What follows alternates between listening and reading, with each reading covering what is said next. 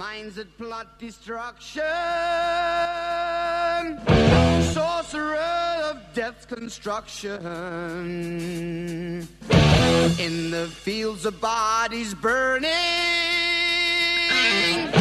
as the war machine keeps turning, death and hatred to mankind, poisoning their brainwashed mind. Welcome to the Anarchist World This Week, broadcast across Australia on the National Community Radio Satellite. Listen to the Anarchist World This Week, Australia's sacred cow slaughterhouse. Listen to analysis of local, national, international events. Listen to analysis you'll never hear anywhere else.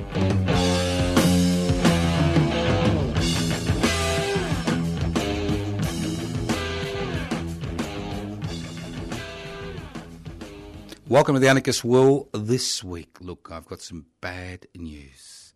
This program is pre-recorded. Maybe in 2 days' time, the world will have come to an end. But that's life. I've got family commitments.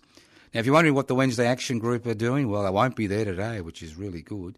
But they'll be at the corner of Spencer and Collins Street outside Southern Cross Station, the privatised public railway station, where they get a whole 90 centimetres of footpath. So come and join them 11:30 to 12:30 today. That's right. You are listening to this program.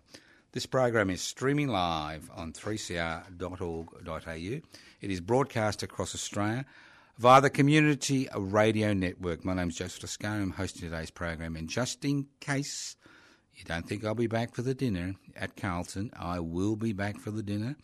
I may be a few minutes late, but I will be back for the dinner. Starts at 6 p.m.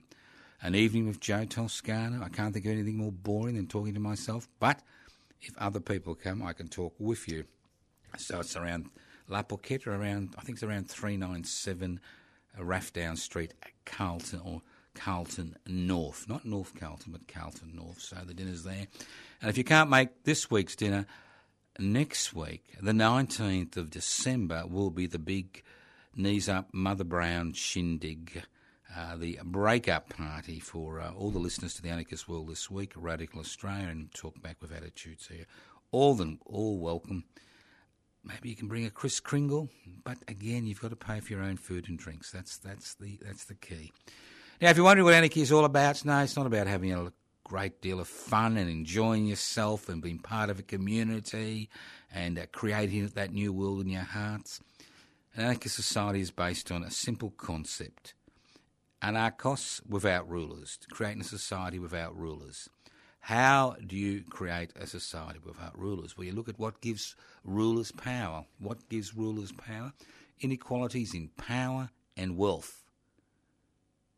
That's right, very simple. Inequalities in power and wealth. The more unequal a society, the more controlled it is, the fewer people benefit in the long run. So an anarchist struggle is to devolve power, that's to share power, and to share wealth.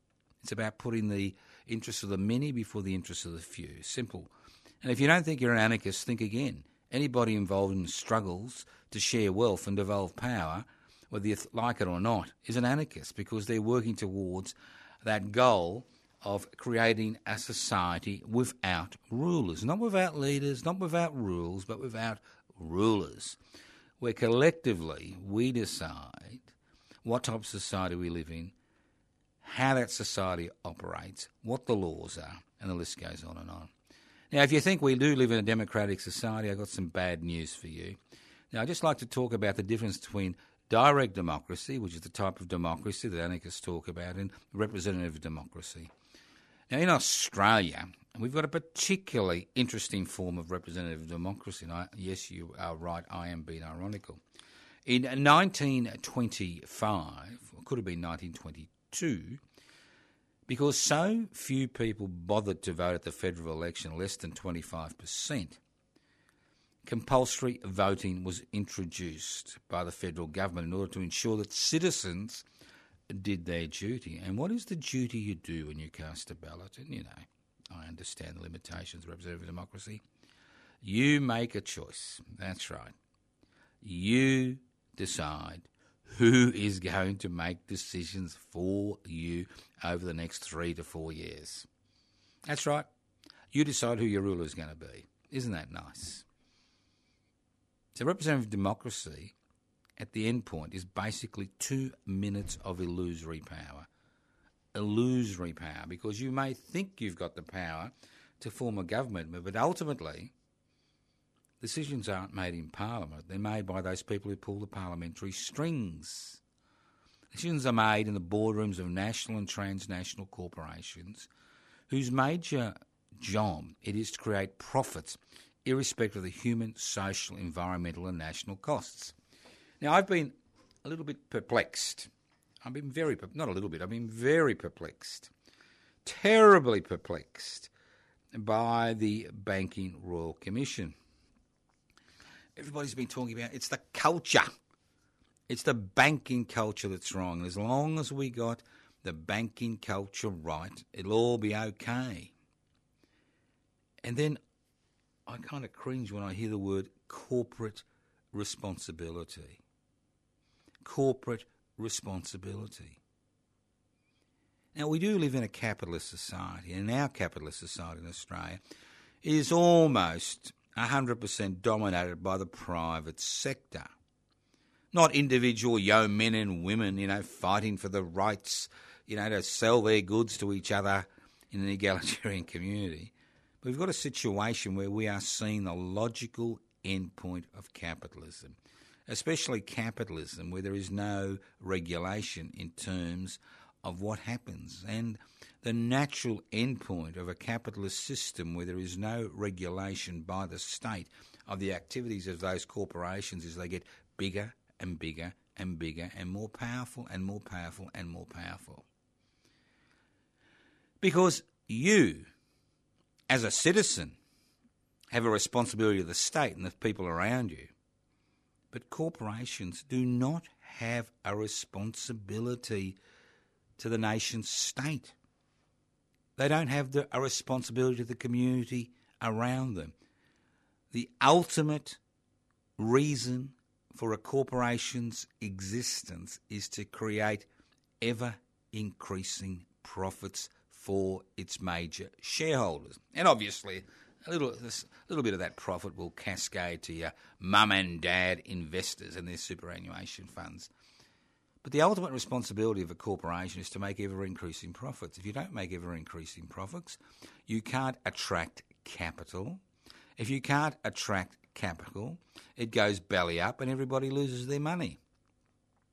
So when somebody talks about corporate responsibility or the responsibility of the banking sector, to the population as a whole, or the responsibility of some mega corporation which dominates, say, food distribution or, manufacturing, that it has a responsibility to the nation's state. It's a load of garbage. Look at the way, Google, Facebook and all those institutions work. They're transnational. They transcend national borders. So their major responsibility is very simple and very clear. And anybody who thinks differently needs to think again. The raison d'être, the reason for the existence of a corporation is to maximise profits for its major shareholders, irrespective of the human, social, environmental and national costs. And if that means ripping off your customers, as we've seen with the Banking Royal Commission, something we've talked about on this program for over 4 decades, our customers are ripped off. If it means ripping off your customers, as we see with the privatised electricity system, where loyal customers are those that are kicked in the teeth and charge more than customers who churn their accounts, or to maximise your profits, well, you rip off your bloody customers to maximise your profits. I mean, if there are laws in place, maybe that inhibits the amount of ripping off you're going to do as a corporation. But if you deregulate the economy, as we've seen during the last 40 years, during the deregulation, privatisation, corporatisation, globalisation era, you see what happens. So if you can't rip off your customers, you squeeze your workers. you squeeze the very people who make that profit.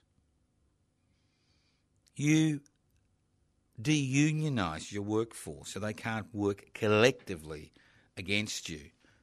You promote the concept of individual bargaining, where yours truly goes up to the, to the delegate or the representative of the CEO and says, "Excuse me, can I have a wage rise?" Next, you're fired.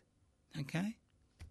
As if individual bargaining in a corporate situation, you've got the same power. Of course, there's an equality in power. That's why people need to bargain collectively. So what do corporations and large and small businesses do? They tend to push de-unionisation. They don't want unionised workers. They don't want their workers to join a union. And we've seen over the last 40 years successive Liberal and Labor governments do their very best to remove what teeth the trade union sector had. That's right. The power trade unions were able to exercise 50 years ago is extraordinary compared to the power they can exercise in 2018. I mean, about the only thing trade unions can do effectively these days, it's not illegal, and they are working to make it illegal, is to actually support the ALP during an election campaign. I mean, I know you all think you live in a free society, and we've got all the freedoms under the sun. Well, I'll tell you one freedom you ain't got: the freedom to withdraw your labour. Striking is illegal in this country. Individual workers can be fined $10,000 a day. That's right, $10,000 a day. Unions can be fined millions of dollars a day. So about the only time you can remove your labour is during a recognised enterprise bargaining period. And even then, as we saw in New South Wales earlier on in the year with the railway workers, the so-called independent arbitrator can step in and declare it illegal, although it's in the prescribed period of negotiations. So this is what you do. It's very simple to maximise your profits. You de-unionise your workplace. You terrorise your workers, making them feel insecure in their employment. You squeeze out the maximum return so that you can actually increase your return to your shareholder. So don't be surprised when corporations like Uber, supposedly disrupt the marketplace from the traditional players, and then you find out that they're worse than the traditional players because they don't actually follow any of the rules in terms of compensating their workers, because they're individual contractors. And what does an individual contractor have to do for their $10 an hour? They have to work out, they have to get their own sick pay, their own insurance, there's no holidays, there's no load leaving, there's no sick days, there's no, family violence days, and the list goes on, because they're individual contractors, aren't they, peddling their little life away, no workers' comp. So this is the situation in the 21st century. You have a population that's highly indebted. You have a population where wages growth is stagnant. You have a situation where trade unions have been legislated out of existence by successive governments. You have a situation where people find themselves as insecure part-time employment, an increasing part of the population. And then you find yourself in a situation where corporations dominate the economic landscape. Through privatisation, we have seen more and more and more and more and more and more and more functions which are carried out by the state on behalf of the individual being given away for almost nothing to the private sector. I'll give you a simple example. Now, Betty Bank Private was created by the Hawke Labor government to provide a private health insurance system in the private health marketplace for those Australians who are forced by legislation to buy private health insurance in order not to maximise their taxation. Now, Mr. Rabbit, the good Mr. Rabbit, the man who's going to lose his seat, it's about time he lost his seat and was asked to move on and work for the IPA.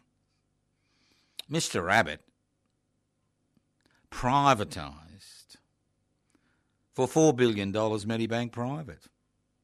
So what happens when you privatise a public asset?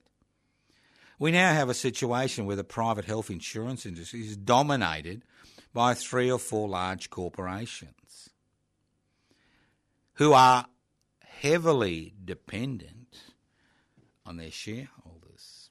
And guess what? Services have decreased, costs have increased. Boom, boom.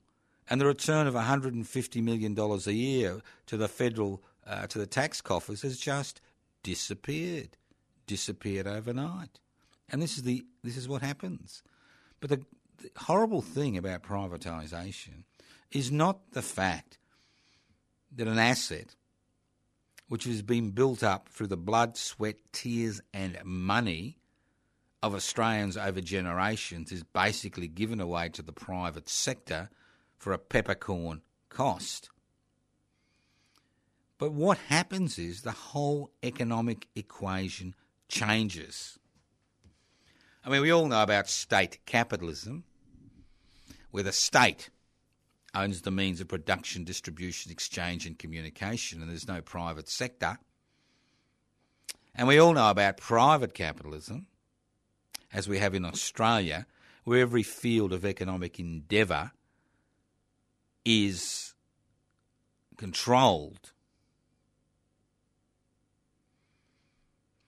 by the private sector. We all know what happens in these situations. There is no competition. There is no competition in an economy which is dominated, state capitalism, which is dominated by the state, and there is no competition amongst corporations in a corporate capitalist economy. The economy is just a fancy word for talking about the transactions which exist within a community, financial transactions. Just a fancy word, don't let it rattle you. So if there's no competition, they basically set the standards of service, they set the cost, and they gouge you as a consumer because there's very little regulation. To date, there's been, most of the regulation which was incurred has disappeared. So during the deregulation era, which we've been through, and I think we're almost at an end because we've seen the natural consequences of deregulation, laws which were enacted to protect working people and protect individuals from, avarice corporations moved away, removed to maximise profits. Boom, boom. Simple. We see what happens. So let's look at what's happening in the world. Paris riots. Everybody's a bit surprised by the Paris riots. Well, don't be surprised by the Paris riots. The successive French governments have a history of total brutality against working people. In 1871, that's during, I think, the Third Franco-Prussian War, the people of Paris rose up and took over the city and formed the Paris Commune, one of the most socially progressive and egalitarian communities in the history of this planet. So what did the French government do? It came to an agreement with its Prussian foes. It sent in Prussian troops with French troops into Paris. The whole of central Paris was demolished. And of the 50,000 prisoners which were taken, many were deported, and every 10th man was shot dead on the spot to act as an example to the rest of Europe what happens when people revolt against their masters. So I don't think the French government has a history of listening to its people. And when they rebuilt Paris, they built it in such a way they could bring cannons right into Paris in case there's another revolt. And those of you, who like to go to musicals, think about it. I'm only going to tell you that this week. There is a musical, Beauty and the Beast, crafted on the remains of a communard who was found in Paris many decades later. So, in Paris today, unlike that idiot, and I hate to use the word idiot to compare Mr. Trump, because in my apologies to, bona fide idiots, to compare you with President Groper Trump, thinks it's, a reaction against climate change. Because we have seen a change in radical activity in this country and around the world. A huge change over the last 40 years. During the last 40 years, during the deregulation, privatisation, globalisation, corporatisation revolution, which has swept over the world, especially the Western world, we have seen the growth of social movements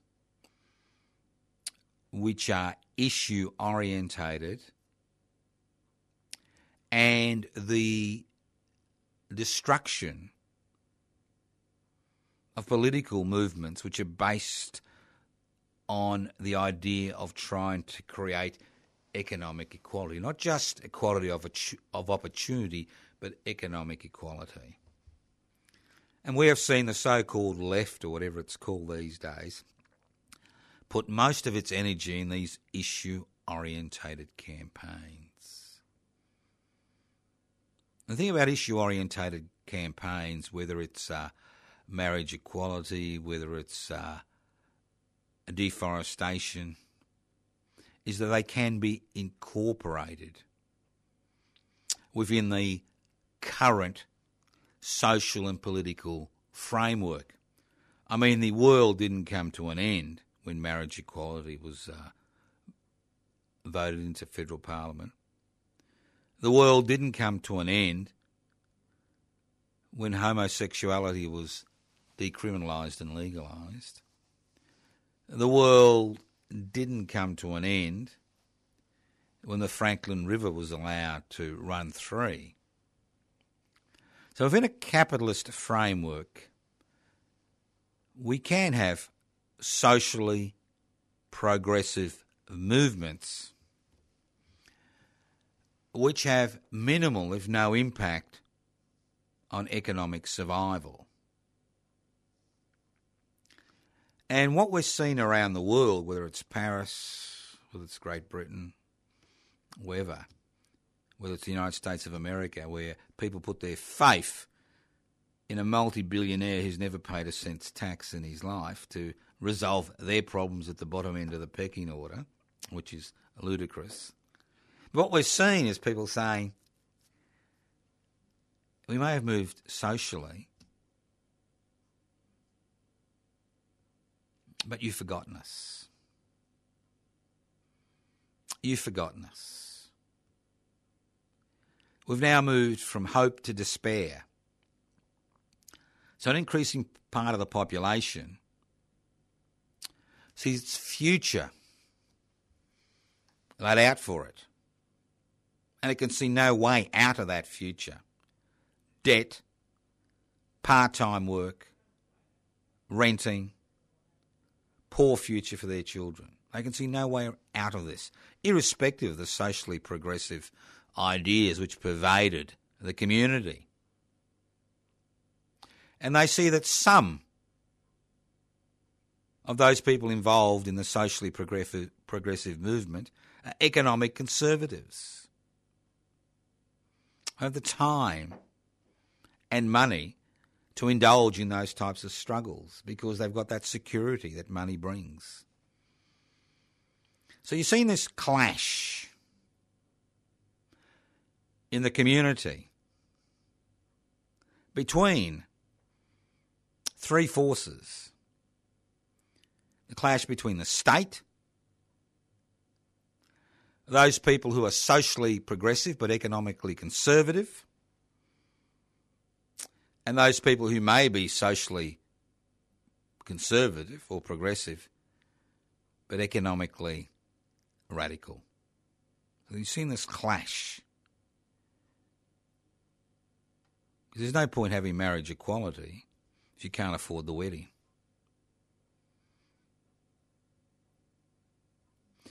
So across the world, we are seeing fear become a major mobilising force. And we are seeing elements, both on the fringes and at the very centre of governments, using this fear and stoking the fires of division. And what the Paris riots represent is people from both ends of the spectrum coming together to ensure the state fulfills its responsibility to the people that elected, the citizens. So when the President of France stands up there, and when the Prime Minister of Australia stands up and speaks on behalf of the nation, they are not speaking on behalf of you and me. They are speaking on behalf of the deregulation, privatisation, corporatisation, globalisation brigade, which dominates so many facets of people's everyday existence. Because the state, as a result of the deregulation, privatisation, corporatisation revolution, and I'll go through those words. Deregulation is a very simple word to mean that laws which were put in place to protect people's rights and conditions are removed to maximise company profits. Privatisation means that assets which were paid for by the blood, sweat and tears of generations of people, which provide a service to all people, like public housing, not just a limited number like community and social housing, becomes the raison d'etre of government. Corporatisation means allowing large corporations to dominate everyday activity, and globalisation is removing your sovereign rights. I mean, I know the current government loves to talk about we will control who comes to our borders, but unfortunately there may be a few refugees in leaky boats which cause a bit of a problem for them. But when people turn up with a fistful of cash, they're more than welcome into this country. So we are seeing a change. We are seeing a change from traditional so-called Marxist analysis, and it pains me to use that word, because it never had any reality.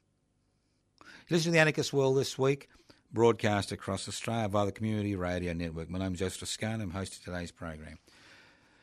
Now, a few websites: anarchistmedia.org,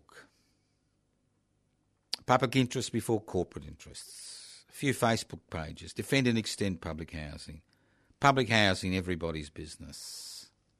The Tunnerminaway and Maulboyne, tunnermall.org website. And I'll talk about that later on in the program. You can write to me. Yes, I do still answer letters. I don't get many these days, but you can write to me at Post Office Box 20, Parkville 3052. Post Office Box 20, Parkville 3052. You can email me at anarchistage@yahoo.com, and you can leave nice messages on 0439 395 489. Yes, you can go to my personal Facebook page.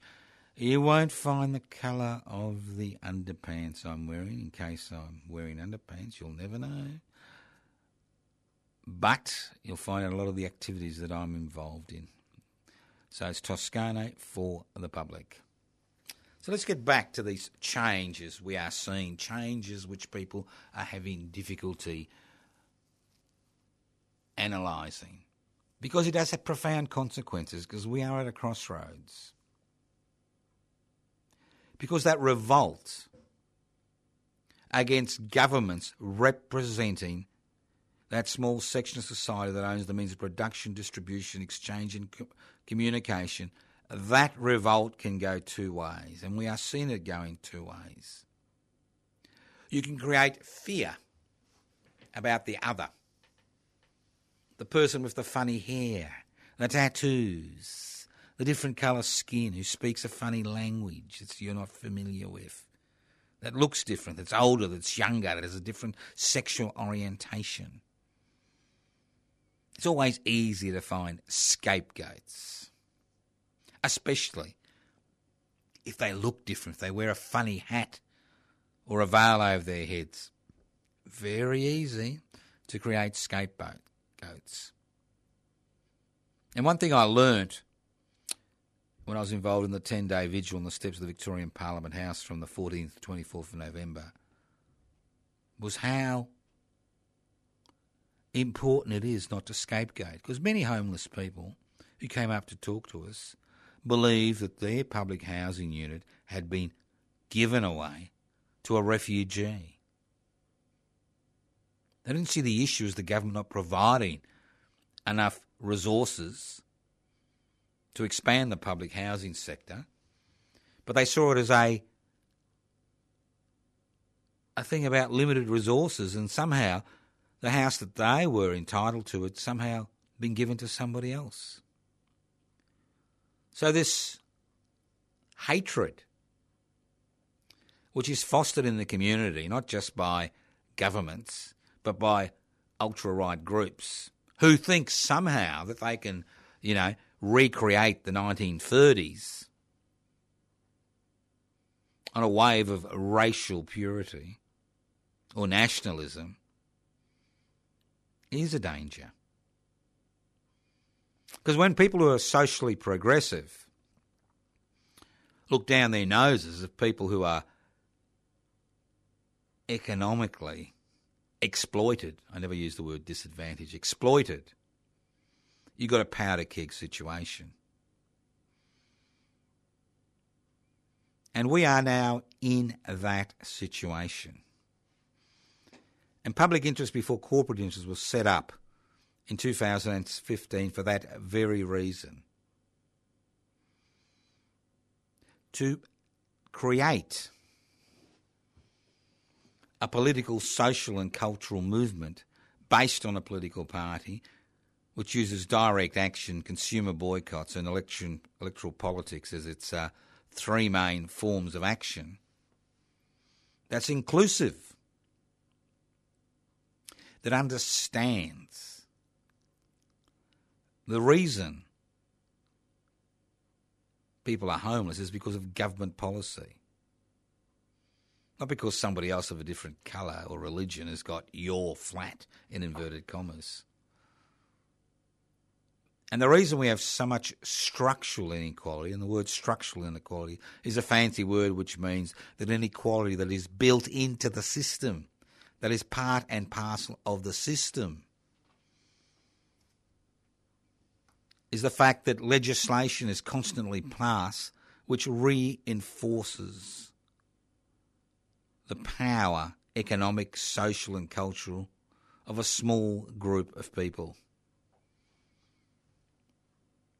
So we've now reached a situation in so-called parliamentary democracies, and we talked about parliamentary democracy at the beginning of this program, that people see no solution to their problems by casting a ballot every 3 to 4 years, because parliaments at the state and federal level are basically there as puppets for a corporate sector that dominates economic activity in this country. And if you think the economic struggle isn't important, see what happens if you don't receive 6 weeks' wages or somebody turns off the Social Security tap because some private corporation says, oh, this bloke or this woman hasn't been following their New Start obligations. Bing, bing, cut off. Give you an example. A month ago, asylum seekers and refugees received a little note in the mail saying they'll no longer be able to apply for a New Start allowance. Boom, boom. It's that simple. Quite extraordinary when you think about it, what's happening in our society today. So you've got this problem for the state. Fewer and fewer people believe what they read or see. They're sick of manufactured news. They're sick of being told that we live in the greatest nation on earth when they look at around them, when you've got 700,000 people receiving food aid in a population of 225 million every week in this country. When they see young people, they see their children not even able to access rental accommodation, let alone raise a deposit to buy a house in an overinflated housing market. When they see people ripping off thousands of people of hundreds of thousands, if not hundreds of millions of dollars and get away scot-free. And if it wasn't for the persistence of all those people that have been ripped off, there'd be no Royal Commission into the banking sector. And when they're herded into the polling booth every 3 to 4 years, and let's not forget, less than 80% of people voted at the last Victorian state election, you begin to see there's a real crisis, an existential crisis in parliamentary democracy, in the ability of Parliament to resolve the issues that have occurred as a direct result of Parliament refusing point blank to put the interests of the many, the citizens and residents of this country, before the interests of those who provide the finances. So don't be fooled. The issue isn't the colour of a person's skin or the language they speak or their gender or sexual orientation or, whether they've got an earring or not. And the issue is inequality. Structural inequality. And if you don't think inequality is not an issue, 40 years ago, just 40 years ago, 4 decades ago, for every dollar which was earned by an investor, 66.6 cents, two-thirds went to the workers involved in creating that dollar, and 33.3 cents went to the investor. 40 years later, courtesy of legislation at the local council level, state government level, federal government level, 40 years later, the equation is reversed. 33.3 cents in every dollar which is earned goes to the people who create that wealth, the workers, and 66.6 cents goes to the people who provide the capital to keep the system ticking over. So you can see that this change has profound ramifications for Australians. Many, many, many, many Australians who feel that they have been pushed aside, ignored, marginalised by a social movement that's forgotten that the essence of equality the essence of people being able to live reasonable lives, irrespective of who they are, is having access to the wealth of that country. And when you have governments specifically marginalise and brutalise sections of the population by creating a Machiavellian social security system which you need a PhD to navigate, when you have governments which keep a New Start allowance at the same level for the last 20 years, when you have governments who think it's acceptable that 700,000 Australians, about 8% of the population, 4% of the population, need food aid every week in order to survive, when you think it's acceptable that the only people that are making money are those who've got wealth, who can then invest that wealth and use legislative loopholes or legislation like negative gearing to maximise their profits, while other people can't even have the security of a roof over their own heads because rents eat up 40 to 50% of their weekly wages. Public housing waiting lists only provide housing for dire emergencies. And in Victoria, it was interesting, I was looking at some correspondence from the Human Services Department. We don't have a Ministry of Housing anymore.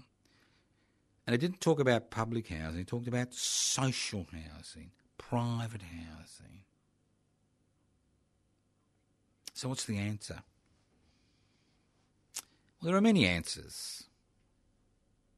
Many answers. Because it doesn't have to be this way. We find ourselves in this political cul-de-sac, this social cul-de-sac, this evolutionary cul-de-sac, because of decisions which have been made which put the interests of the few before the many. So a few simple ways, short of outright revolution, short of violence, a few simple ways that we can address this problem are: 1, give trade unions back the right to strike. Give trade unions back the power to enter an employer's workplace and actively encourage people to join up. Increase the New Start allowance by introducing a 1% stock market turnover tax. On the stock market, you'd raise at least $25 billion a year by introducing a simple 1% stock market turnover tax.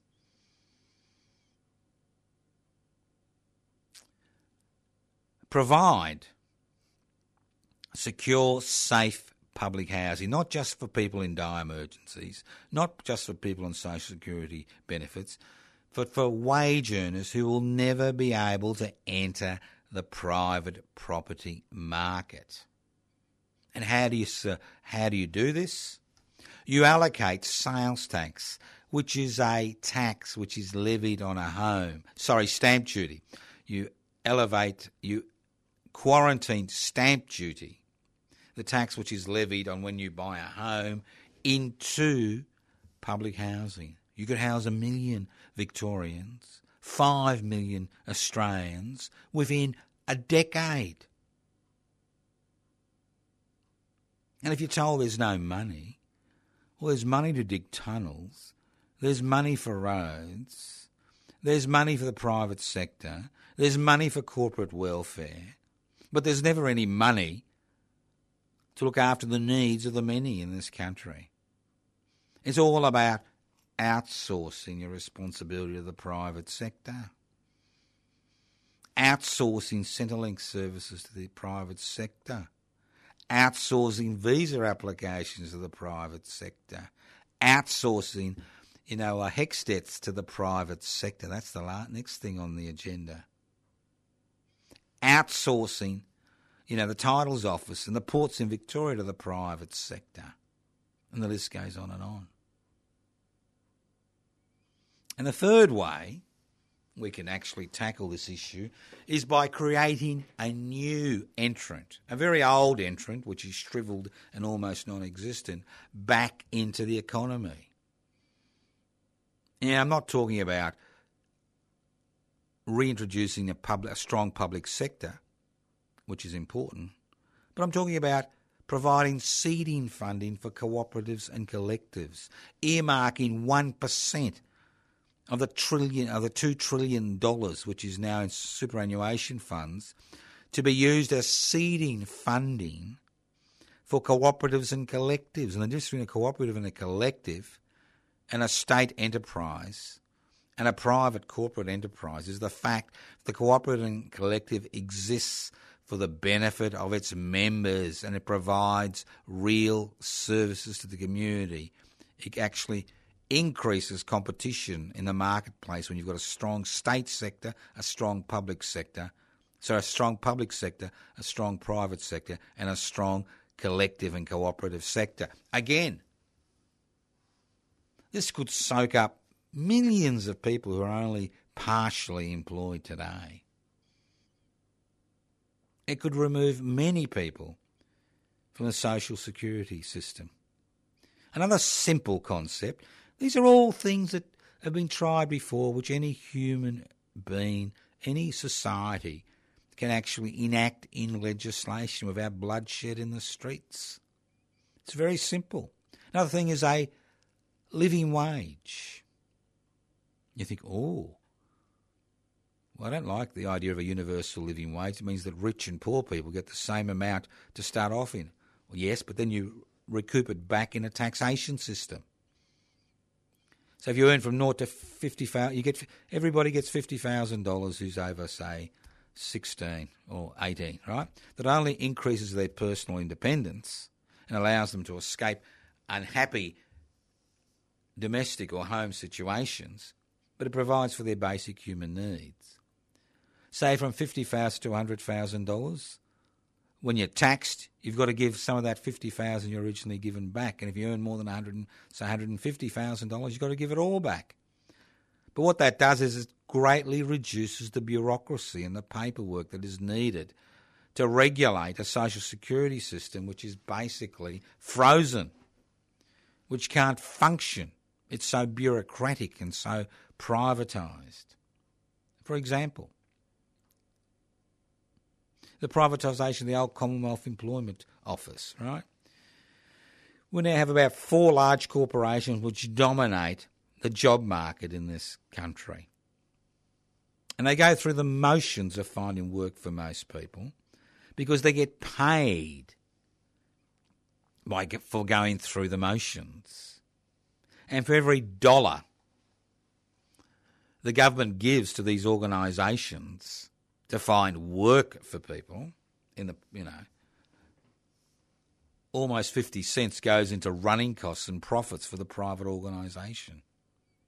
And we're told that the private sector always does it better. Well, the private sector always doesn't do it better, because I said at the beginning of the program, the private sector's primary aim is to maximise profits, irrespective of the human, social, environmental and national costs. Simple. So the private sector doesn't necessarily do it better than the state sector. So if you are a socially progressive individual and you've been involved in all these issue-orientated campaigns over the decades, which have actually improved the freedoms of many people in our society, start thinking about economic inequality. Start getting involved in social and political movements that are not only just socially progressive, but economically radical. They want to see the state provide more than personal security to its citizens. We want to see the state provide housing security, food security, essential services for each and every individual in this country. And you'll only do that when you come out in numbers. Now, we've got a number of campaigns planned for next year, which I will go through early next year. And these campaigns are basically getting people who are socially progressive, who think that all they've got to do is vote for the ALP for things to be hunky-dory, to actually move across, move down that aisle, walk down that street and meet those sections of society, as we saw in France in the last few weeks, that find themselves at the economic cutting edge of that struggle. And again, ultimately, hope, which is the love child of desire and expectation, the desire for change and the expectation that change will occur, ultimately, that is something which is carried in your heart. And if you allow that hope to be crushed, you allow that hope to be destroyed, you allow that hope to be pushed aside, change will never come. And people put their lives at risk, they put their bodies on the line because they have that hope that change will come. And we can see it all around the world. And we can push that barrow. And in the 1968 Paris riots, there was a slogan, tip over the apple carts, tip over the apple cart, apples for everyone. And that's the situation we find ourselves in, where people who've been involved in socially progressive struggles now find themselves alienated from those who are involved in economic struggles, those who are trying to create a future for themselves and their children and their children's children, those who become desperate, who see no hope. And in the land of Australia, when you have 700,000 people needing food aid every day, when you have over 35% of the population on inadequate social security benefits to survive, when the gap by those that have something and those that don't increases, with the amount of resources and capital which is owned by the richest 10%, is 5 times, 6 times greater than the bottom 60%, you begin to realise that change is necessary. And that change won't come by begging and beseeching. It won't come by waiting your turn. That change comes, as we see around the world, by people mobilising, by overcoming their opposition to each other, opposition which is based on ignorance, opposition which is based on race, opposition which is based on gender, opposition which is based on sexual orientation. We need to move this struggle forward in the coming year. Because if we don't, there'll be forces in society which live of division, which are supported by governments, which create a them and us mentality. And as the riots in Paris have pointed out to people, that people on both ends of the margin have more in common than we think. You've been listening to The Anarchist World this week, broadcast across Australia via the Community Radio Network. This program has been podcast. You can access the podcast by going to 3cr.org.au. You can send me nice letters, Post Office Box 20, Parkville 3052. You can email me at anarchistage@yahoo.com. You can join public interest before corporate interest, the fastest growing, inclusive political and social movement in this country. Pibci.net, Pibci.net. Download the application form. Another 120, 130 people on the electoral roll, and hey presto, we'll be able to apply for registration as a federal political party. And don't forget, the year may be over, but tomorrow is there, and we need to change things. Well, you don't have to. You can watch the cricket. You can go onto social media. You can surf the net. You can become desperate, or you can become active. You can become involved. You can join different groups. There are always people out there who are trying to push the envelope. So join us. Join us. Thank you for listening to The Anarchist World this week, broadcast across Australia via those wonderful people of the Community Radio Network. This program is broadcast in every state in this country. It is broadcast across the world via the World Wide Web, 3cr.org.au. And just in case the local bikie has knocked on your door and needs a cup of sugar for his speed lab, don't despair. the program is podcast. You can access the podcast by going to 3cr.org.au. Listen to The Anarchist World this week, next week. Evil minds that plot destruction, sorcerer of death's construction. An analysis you'll never hear anywhere else. Anarchist World this week. Australia's sacred cow slaughterhouse. 10 a.m. every Wednesday. Listen to The Anarchist World this week for an up-to-date analysis of local, national and international events. Poisoning their brainwashed minds. Oh, Lord, yeah.